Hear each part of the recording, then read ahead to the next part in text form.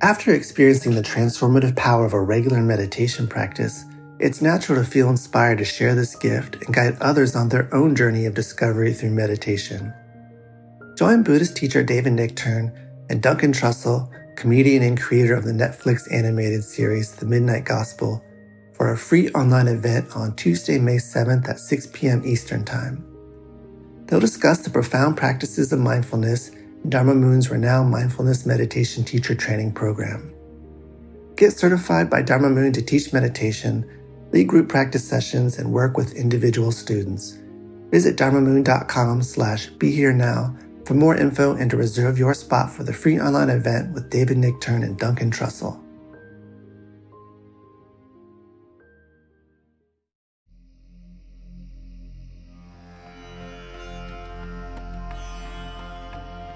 Welcome to the Metta Hour with Sharon Salzberg, where Buddhist wisdom meets everyday life. This podcast is brought to you by the Be Here Now Network and features interviews with the top leaders, teachers, and thinkers of the mindfulness movement and beyond. For more information, visit BeHereNowNetwork.com/Sharon.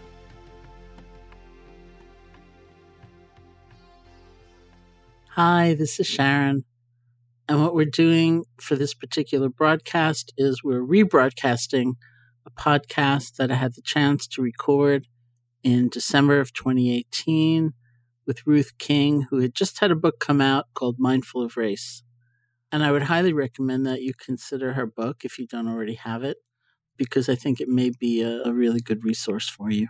I have a book coming out September 1st, and that was postponed from June 2nd. And what that delay has brought me to is a nearly constant reflection on what's still true in this time of upheaval and displacement and rage and fear and anguish and so many things. You know, I've been really doing a very deep inquiry, like what's still true for me fundamentally, like what gives me a sense of guidance or what can I lean on in moving forward? And it came to me so strongly that the things Ruth said, which were so brilliant and important then, or maybe even more important now, are something that we all can actually rely on. So we decided to just offer you this again.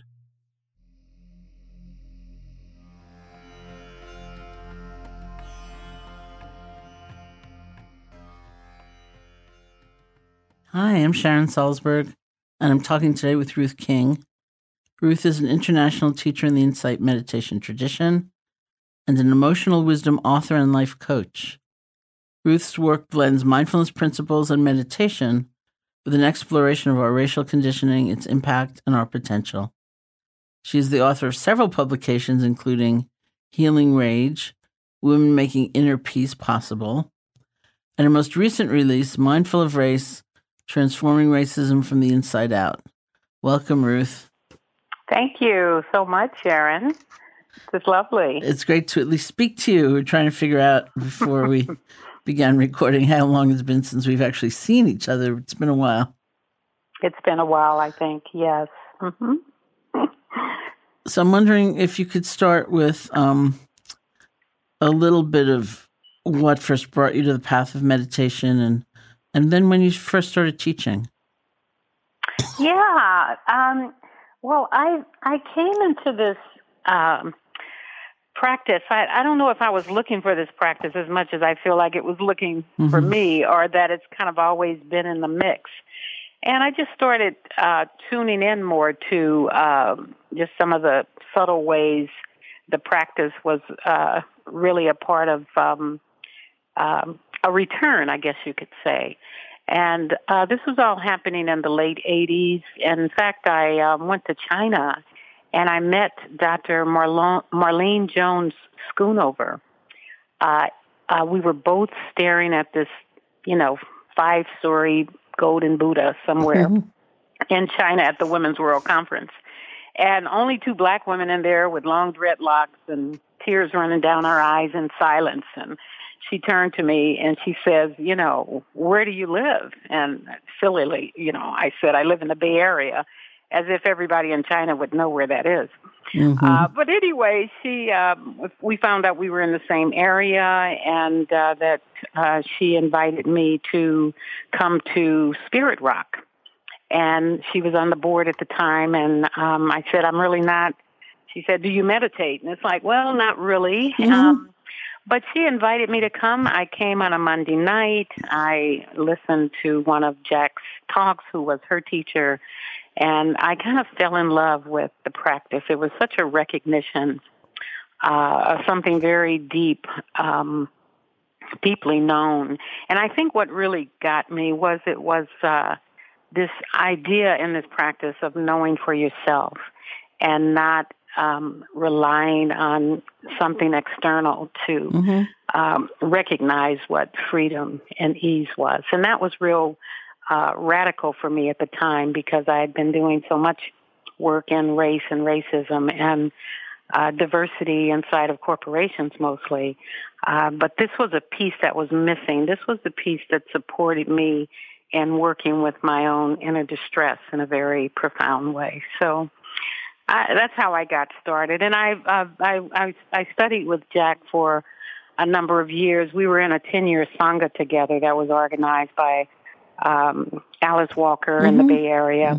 And so we met monthly as a wisdom circle for 10 years. And then it was from there that he invited me to teach. And I've been teaching ever since. So that's been since, I think it was around 2005, 2006, I started teaching. And in this period of time, I also tasted into some of the Tibetan practices. I worked with a Tibetan teacher for about 6 years in the Dzogchen tradition, and also just felt a real resonance in the Mahayana tradition and did a bit of study there with Pema Chodron. But I mostly feel like the insight tradition, especially the Four Foundations, which is such a beautiful mechanism for kind of decolonizing or deconstructing the mind and kind of staying in the heart body, was just really a very potent medicine, I think, for the work that I do, what matters for me in the world in a socially engaged way. And being able to do that with a sense of stability, equanimity, inner ease, so that I'm aware of the impact my actions are happening more systemically.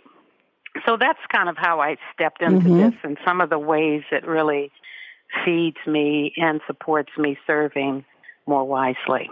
So by four foundations, we should just say you mean the four foundations of mindfulness, the four arenas of exploration or discovery.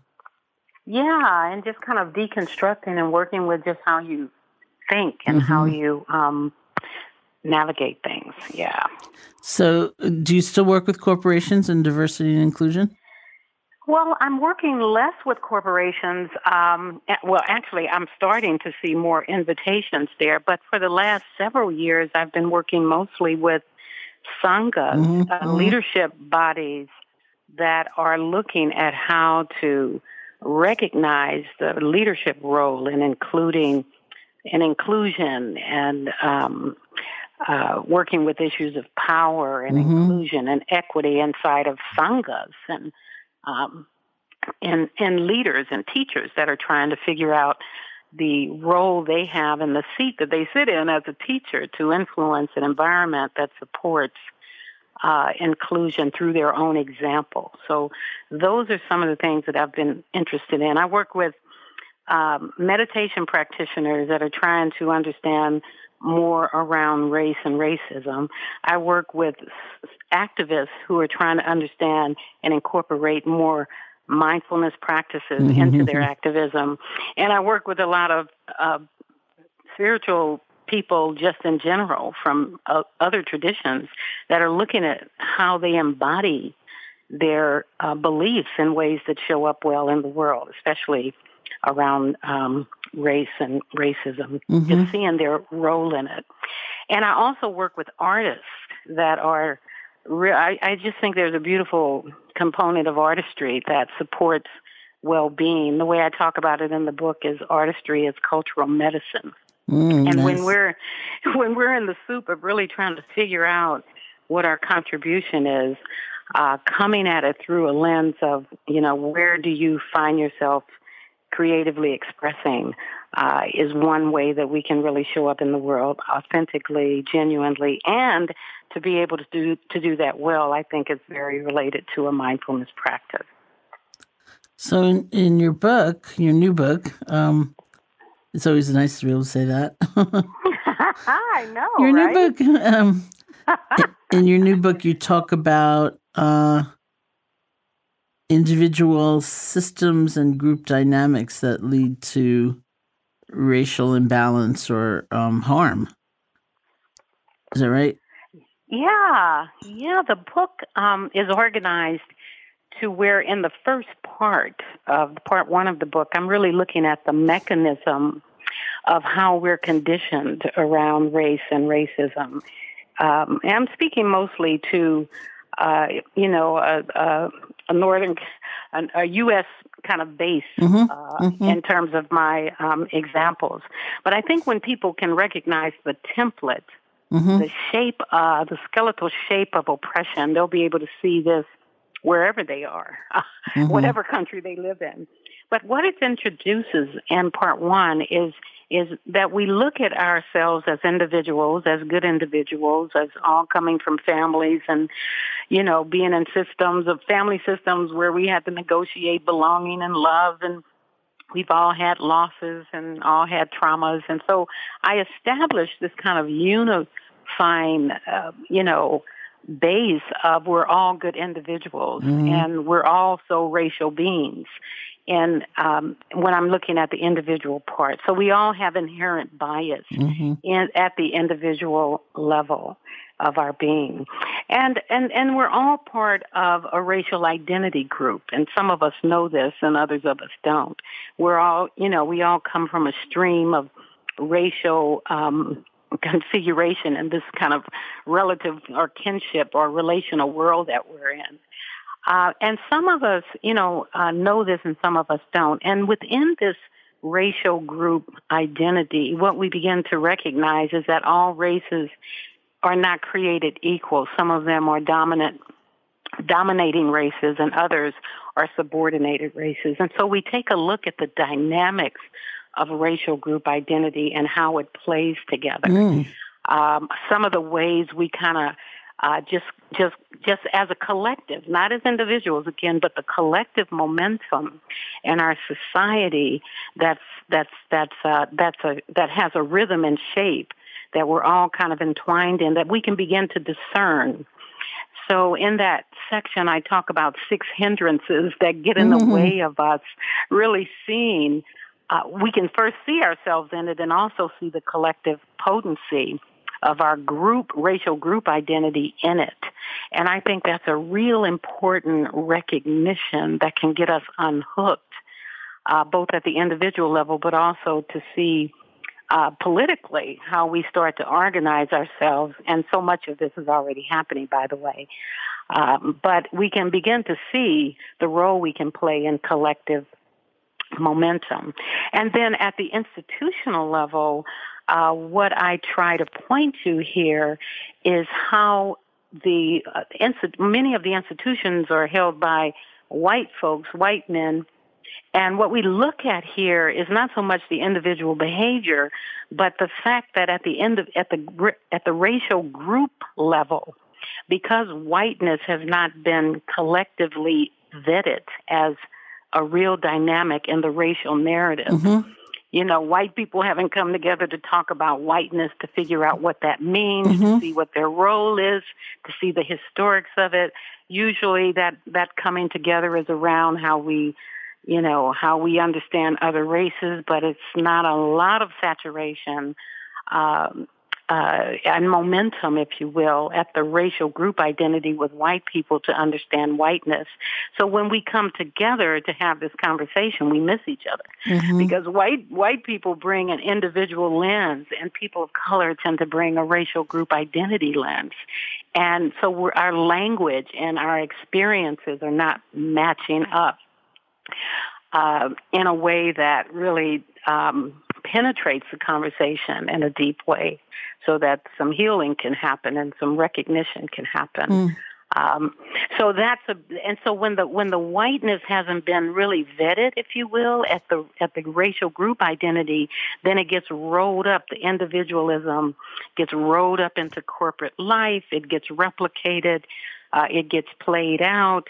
It becomes normative, and all of the vacancies around our conditioning gets kind of it's just not in the mix.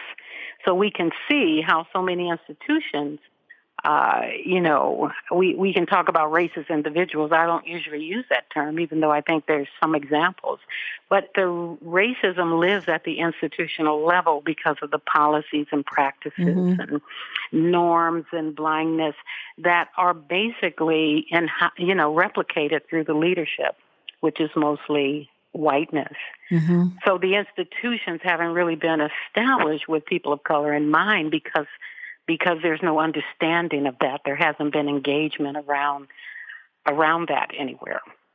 So I'm pointing to the shape of individual, group, and institutions and the dynamics that happen around our racial conditioning so we can recognize ourselves in it and begin to kind of explore through mindfulness, which is part 2 of the book, our understanding and where we get gripped and how we turn away and, how we engage and where we get bruised. And so that's a piece of what is happening around this. That's what this template is trying to point out, our conditioning and how we can recognize ourselves and begin to shift our relationship with the stimulation mostly, or the numbness that gets activated when we start to have these conversations. Interesting, because I'm reflecting that I think I'm much more accustomed to looking at these issues on an individual basis, and using in terms of the use of mindfulness, because I think about I use this example in my most recent book, Real Love. Just about the assumptions that come up in our minds about others and the stories we tell, and then we just kind of fix them in that position. So this wasn't particularly about race, actually, at all. It was about class. And it was the story of a friend of mine who was on a book tour. And he was in the Midwest somewhere and gave a lecture. And in the course of the lecture, he mentioned that when he'd been a young man, the writings of Marcel Proust have been very important to him, especially remembrances of things past. So he gave the lecture, and then he was at some restaurant having dinner, and this group of people approached him at the restaurant, and this one woman came forth, and he looked at her, and he had the thought, she looks like poorly educated. She's probably not really very smart. And then she said, I was at your lecture, so his heart sank, like, what's she going to say? And then she said, I really liked your talk, but I just want to say that I get so much more out of reading Proust in the original French. And he was like, oh, okay, like, I guess I got that one all wrong, so, and, both between looking at my own mind and helping people look at theirs, that's kind of the use of mindfulness I'm more accustomed to. Yeah. What are the assumptions? What are the stories? What are your projections in this moment? Can you catch them? And so I'm trying to understand what it means in terms of a system, what it means in terms of an institution. Well, we ultimately come back to this inquiry of what does it mean? How do I catch my assumptions and so on? But what enriches that process is, one, when we're dropping it into as a contemplation and really looking at how we're moved by this inquiry as opposed, to, what our feeling tone is about it, where we get stuck and hooked. But even more enriching, I think, is when we are engaging this out loud with other people that are in our same race. Because when that doesn't happen, then when we get in a room together, people of color end up having to educate white people on the impact of how they show up in the room hence your story, Mm-hmm. so to speak, even if it's a class story, because the dance of oppression or the shape of it is the same. We can pop gender in there. We can pop sexual orientation. We're talking about race right now, but it's the same kind of crippled structure, if you will. But I think what happens is when we haven't done the work at the group identity level with our own races, as an engagement strategy, as a structure that supports us deepening, then the conscious, then people of color are always in this place where they're having to, deal with their own activation and educate white people about how they're showing up, when white people can really do that on their own. They can get with other white people and figure this out. That's actually the thing that hasn't happened. And what I get real curious about is, why hasn't it happened? And so in my work, it's a question I have. What's so hard about white people talking about whiteness? And what I get a lot are white people, wanting to do the right thing. And, I'm just using this gross level white people. I hope that's okay. It's just a way of looking, But it's kind of like there's the information I get back often is, I'm bored, I'm angry with them because they're taking too long, I'm frustrated, I don't feel anything. I feel better if we can just go join a cause that, Black Lives Matter or what have you. So I'm not saying this all shouldn't happen, of joining another cause. But it's that territory of the itch and the ouch and the aversion to white people sitting around and working through that fog together, that funk together, and really having that be a practice where their commitment is to stay and understand what that's about. Why is it so difficult? And, and I just think that becomes real useful and deepening and connecting. And it enriches and texturizes, the engagement that we could potentially have collectively. And people of color need to be in, I call these racial affinity groups. And I spend quite a bit of time in the book talking about that. But people of color also need to be in racial affinity groups, because what happens with us when we're so externally focused on what's wrong, we don't have a chance to really know each other at the individual level, because we're so groupized, right? Which is necessary and important. But anytime we're kind of fixated in anything, where something's left out of the mix, right? So we need to get together and figure out our membership and the presumed solidarity we have, the things we fast forward over, what the hierarchy is among the body of color, that where, like when Black folks start talking about race and slavery, I mean, it kind of silences the whole room about the whole body of color. And I've had my Asian folks and Latinx folks say, when you guys start talking about race, there's just no room for me. Or no, And so we have to look at how we have created a sense of dominance and subordination among the body of color, and work with that internalized oppression. And, just kind of open up the lens to see what we have in common and to share, not just know it in our heads, but to really feel into a knowing of what this body of color represents, so that we're not out thinking we represent people of color, that general term, when we haven't really felt into that or know what that's about.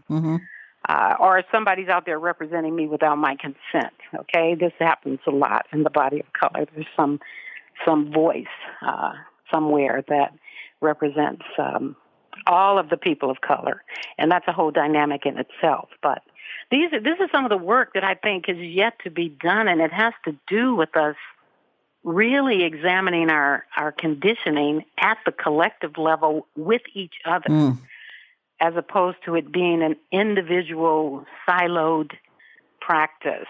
And I think we light each other up and help each other deepen our intimacy with life. Our care has more texture and meaning when we are engaging with it, as opposed to hiding from that. And I think our practice of mindfulness was made for this. It was made for this kind of suffering, So I get very excited about this intersection of racial distress and kind of ignorance and mindfulness, because I think it really supports us. And it's time. It's time. It's, the times we're living in is ripe for it. Mm-hmm.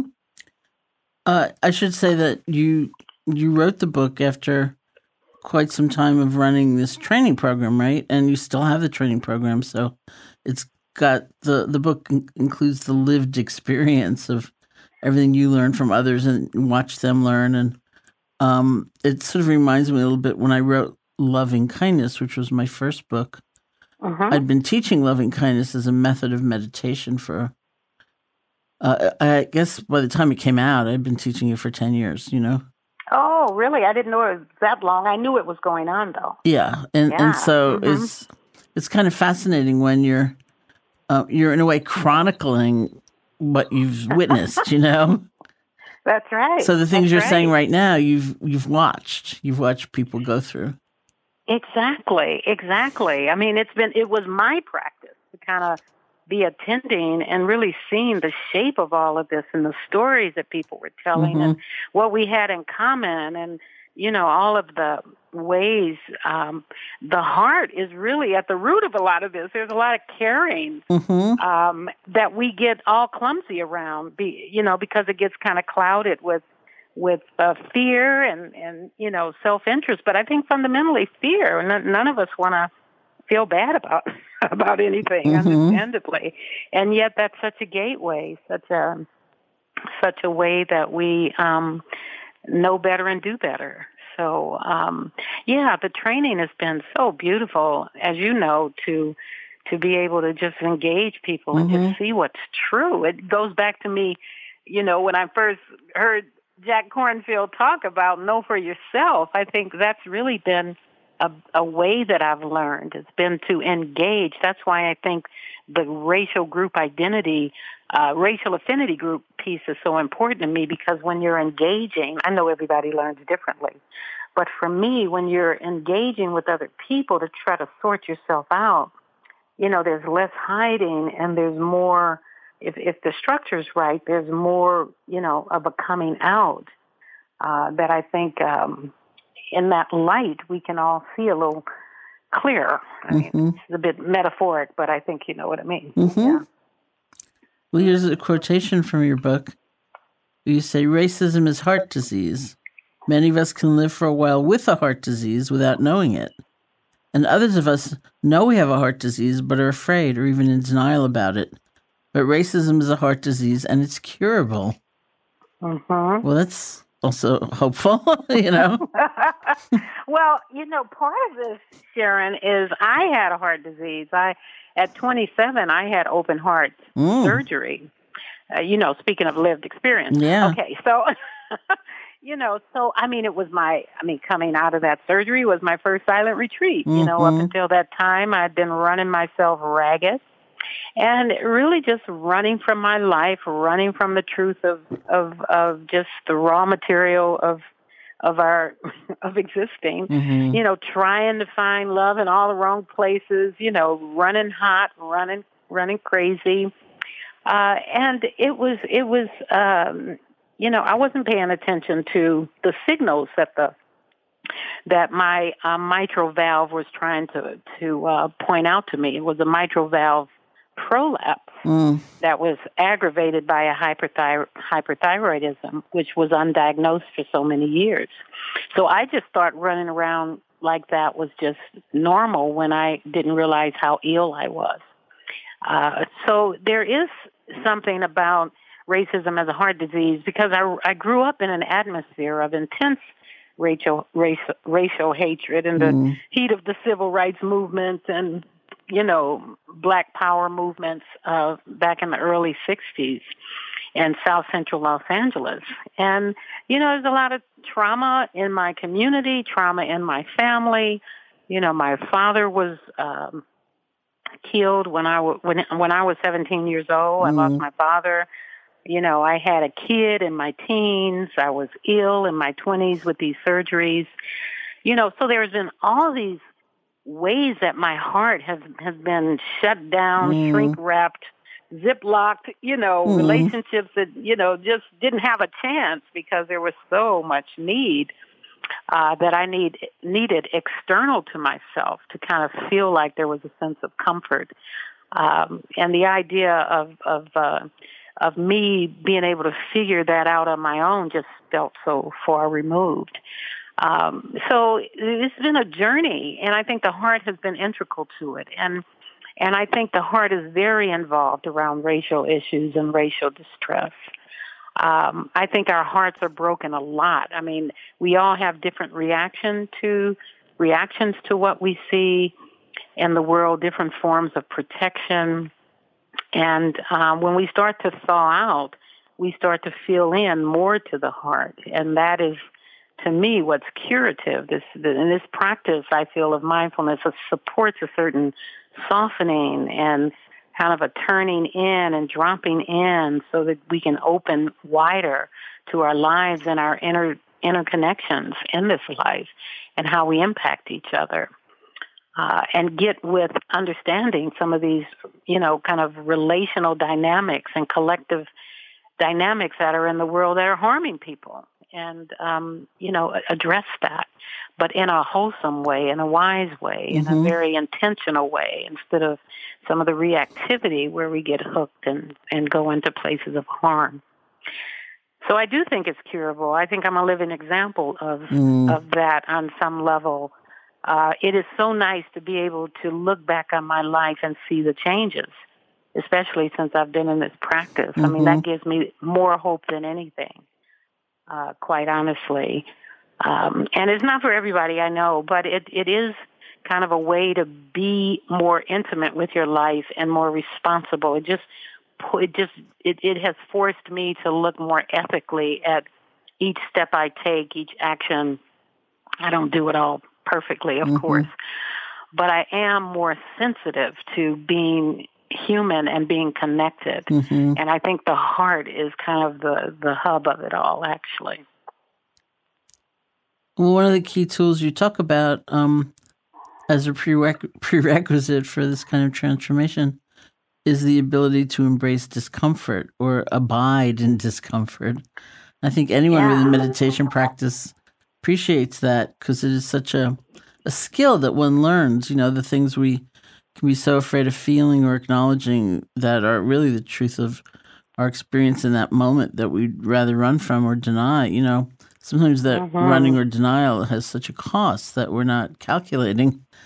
It's much easier, much more wholesome and kind of healing to just sit with the feeling. But to a non-practitioner, someone who, is not experienced in meditation, it sounds a little weird, So why do you think this is so important to be able to heal these sort of systemic issues?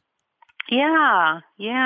Well, I think for me, one of the things that I had to kind of face into, and I know a lot of people don't, but my way of doing things wasn't working. I mean, my relationships weren't working. The job wasn't working. My relationships with my kids, my son wasn't working. I was doing all this efforting, and it was all for all the right reasons. But I was, I've seen too many people I care about, including in my family, even my great grandmother, who I saw pacing. When I was 7 years old, I remember vividly seeing her in the kitchen, pacing with this dirty apron on, back and forth, worrying, wringing her hands, outwardly worrying, mumbling, because she worried just ferociously about the fact that she couldn't take care of the black bodies that were in her family. She couldn't fix it, and I couldn't comfort her.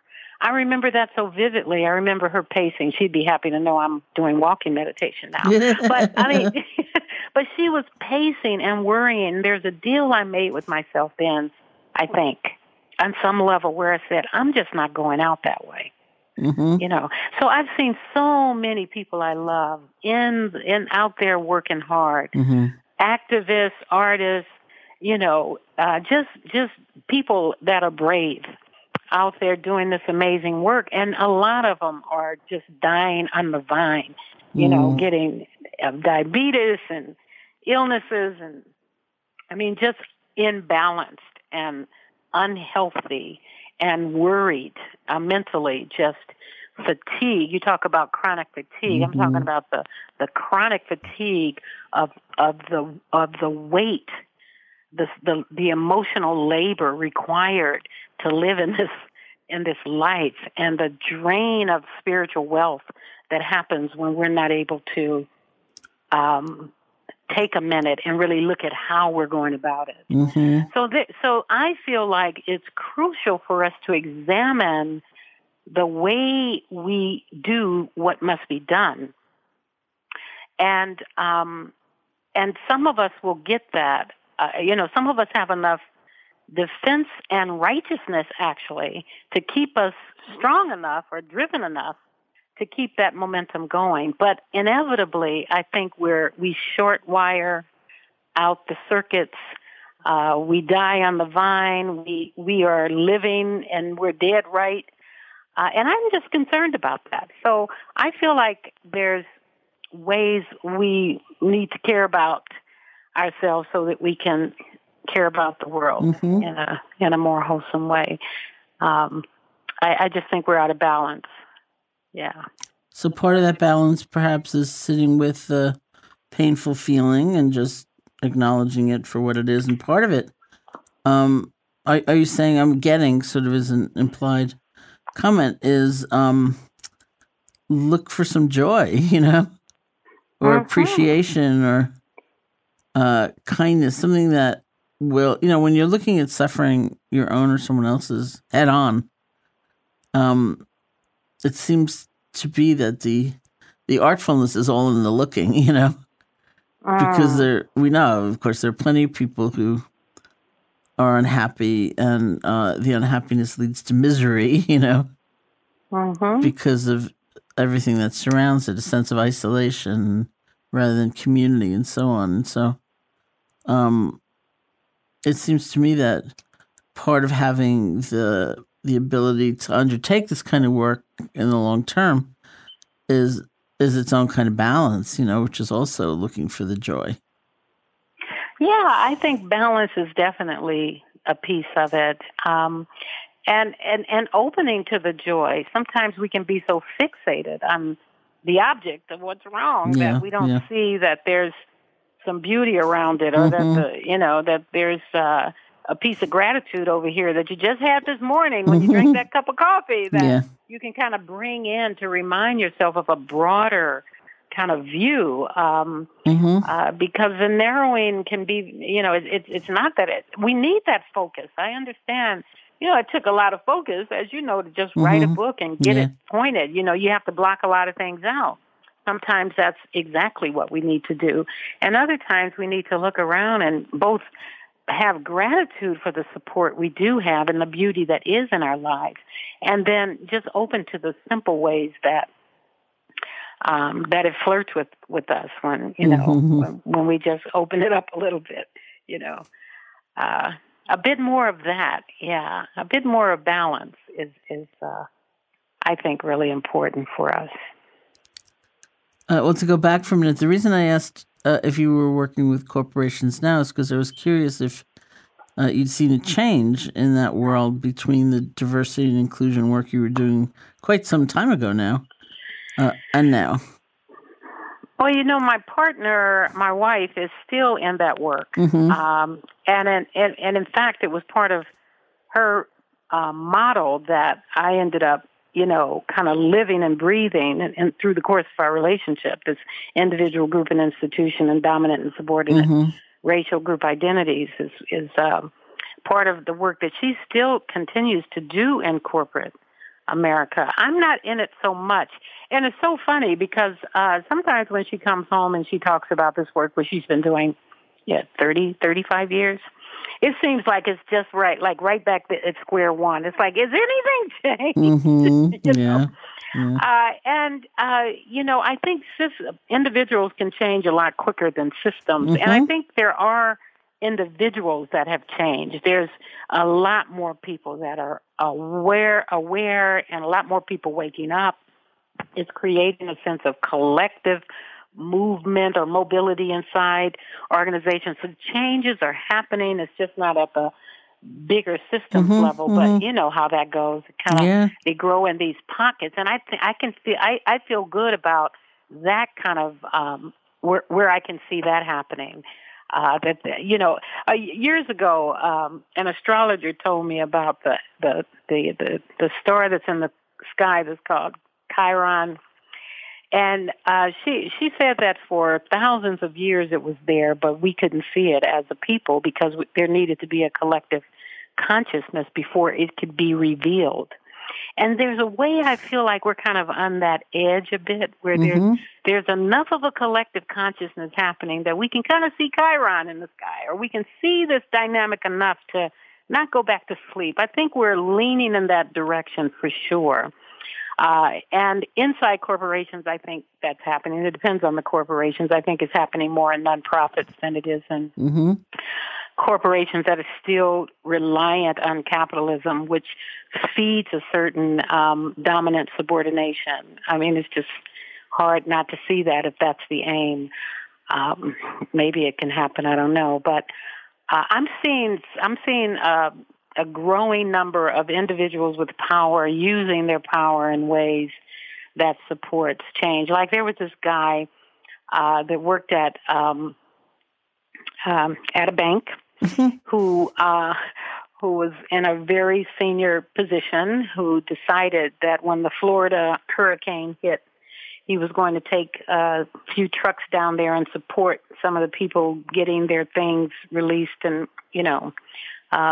out of cleaning out their houses and everything. And while he was there, I write about this story in the book.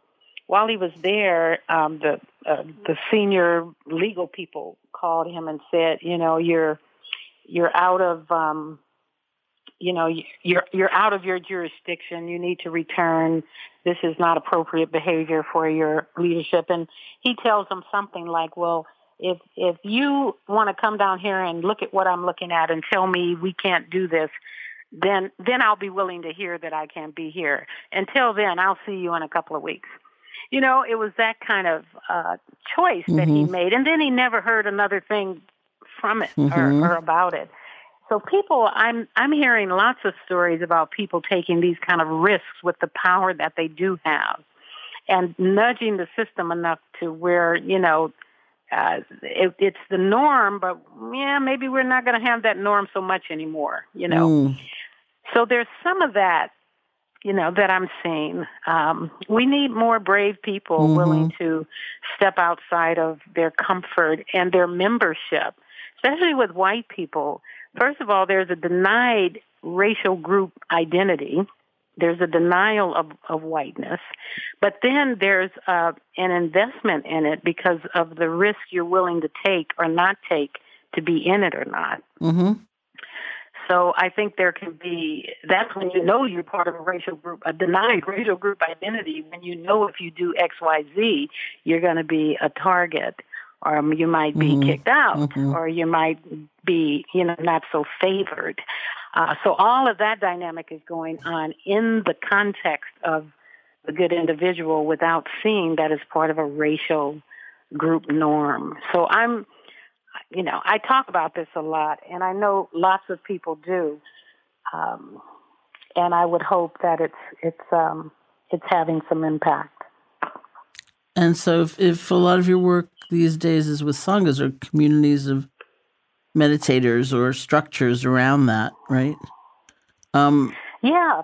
And then people certainly seem, by and large, not always, but I think quite often come into those systems, into those groups because of the yearning for individual transformation. So you're inviting them to expand beyond that and translate that into transformation of the larger group.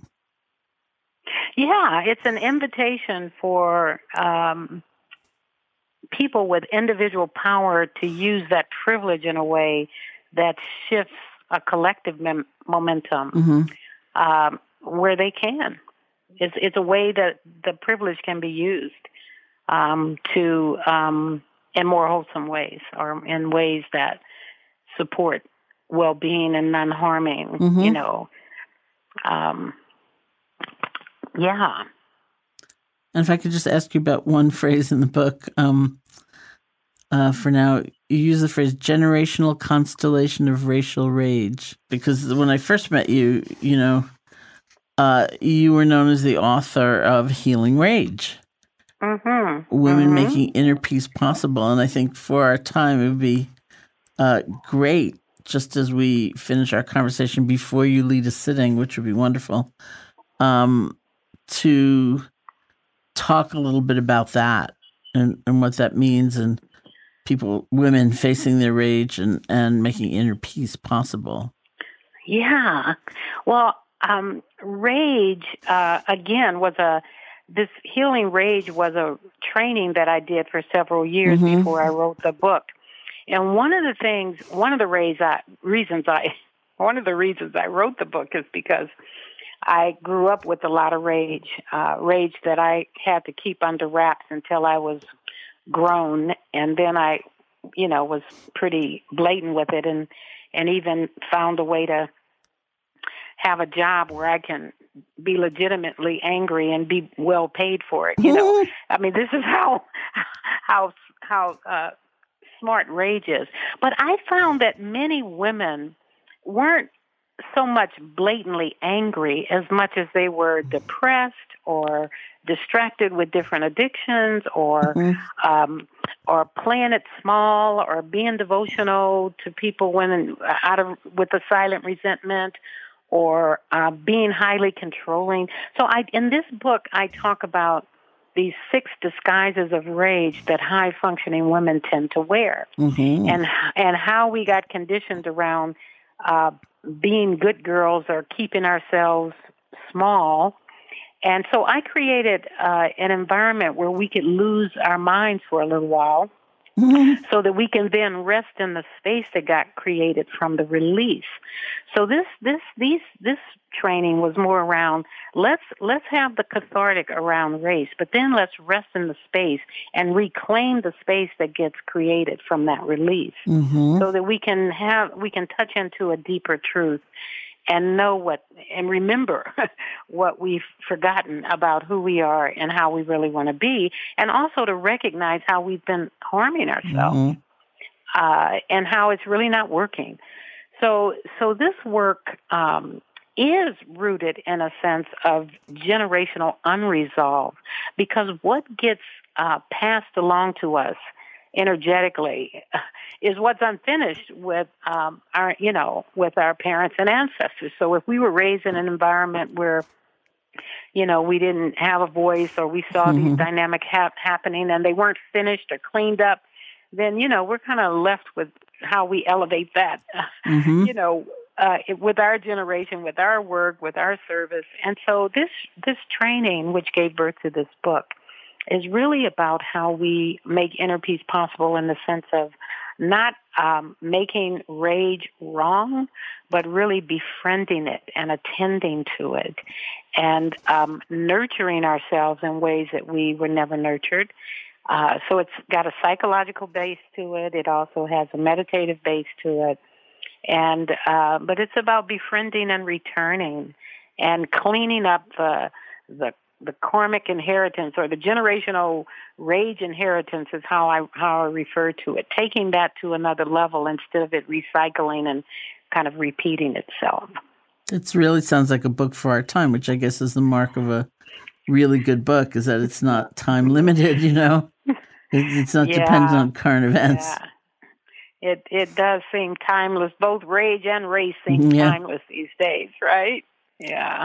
They certainly do. So thank you so much. Before we finish up, I was wondering if you would lead us in a brief meditation. Yes. I'd love to offer something very simple, something that I think is foundational for us as we walk in the world, which is just a sense of being still tapping into a sense of stillness in the body and movement with the breath. So we just want to settle. We want to turn inward here with whatever we're doing. Just kind of drop in, drop down, and kind of open our heart and just kind of soften into the space that's holding us here.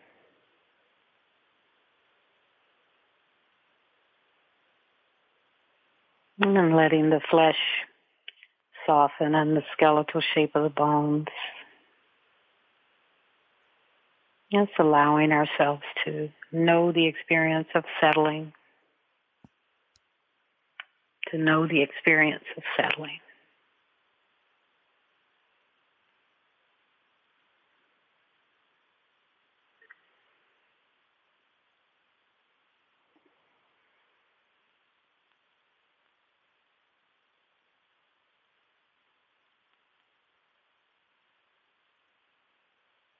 We might even want to place our hands on our chest and heart just to have a sense of contact, a bit of comfort.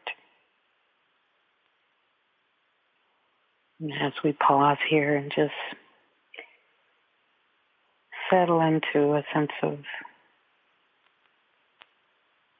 ease and stillness without effort.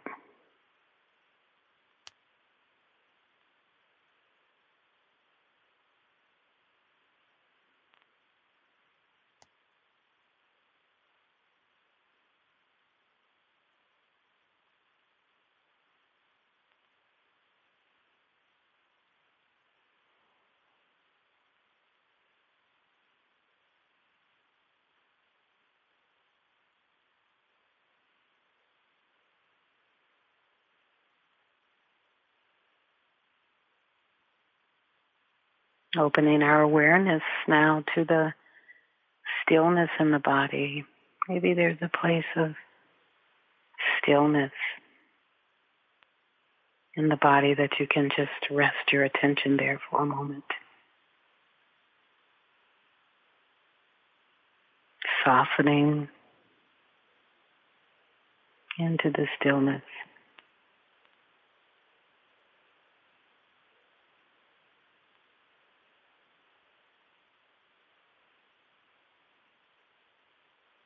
Maybe it's in the volume of the legs or in the hands.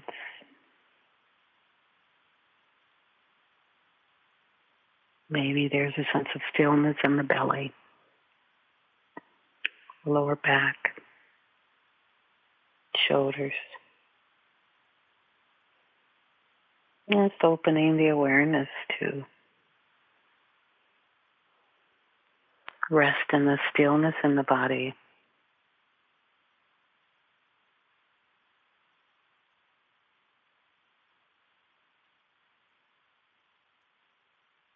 Allowing a sense of settling and ease to be known.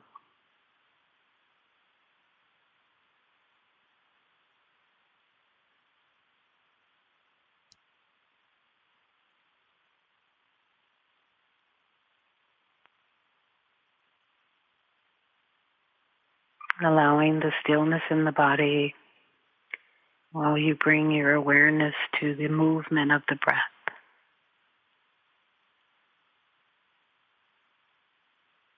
The sensation of the rise of the breath and the fall of the breath. Really taking your time to experience the movement of the breath and the stillness of the body.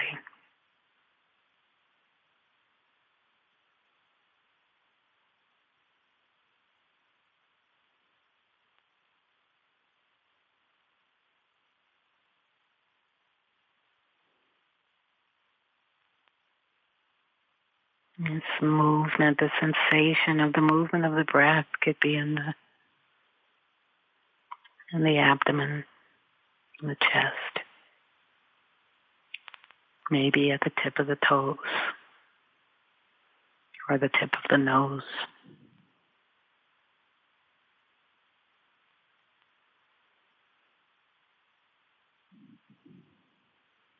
And very gently allowing your awareness to simply be with the stillness in the body and the movement of the breath.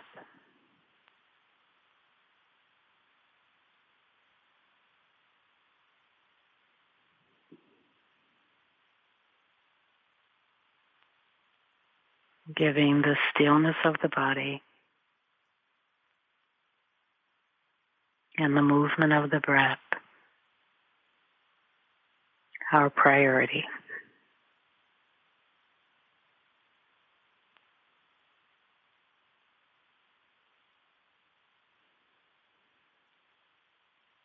Softening,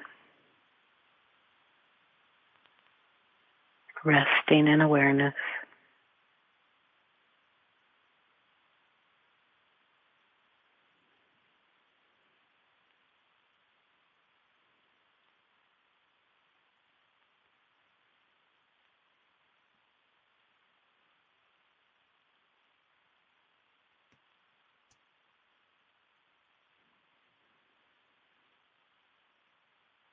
You can allow a little joy to join you.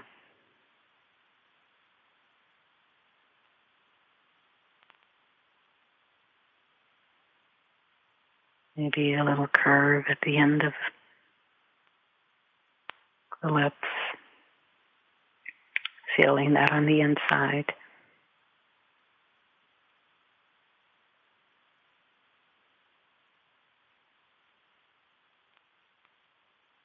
Resting, softening,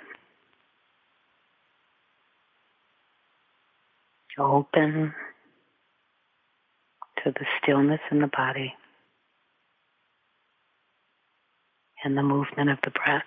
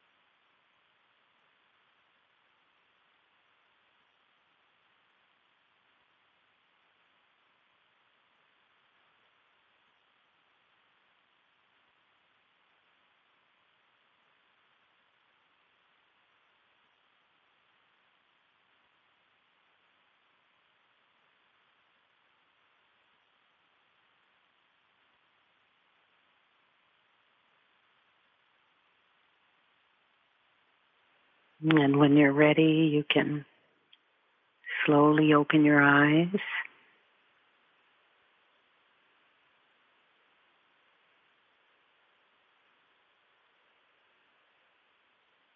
In appreciation and gratitude.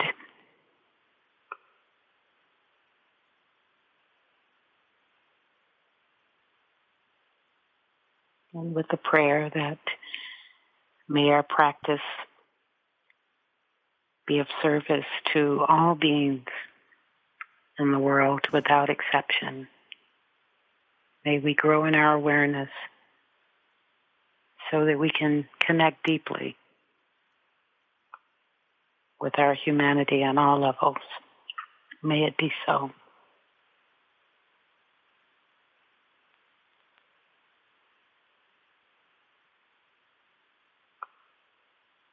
Well, thank you so much. That's a great thing to listen to again and again. And thank you so much for joining me today. Oh, it's been so lovely, Sharon. Thank you for the invitation, for the opportunity. I'm so glad it worked. This is so great. Yeah, me too. And for our listeners, to learn more about Ruth King's work, visit www.ruthking.net, where she has lots of great resources and recordings. And if you'd like to dive deeper into the topics we discussed today, I would actually highly recommend both her books, Healing Rage, and now the most recent one, Mindful of Race, which you can purchase in paperback and ebook formats wherever books are sold. So thank you. Hey folks, thanks for listening. To learn more about Sharon and her ongoing teaching schedule, as well as online courses and a free guided meditation, check out her website at sharonsalzberg.com.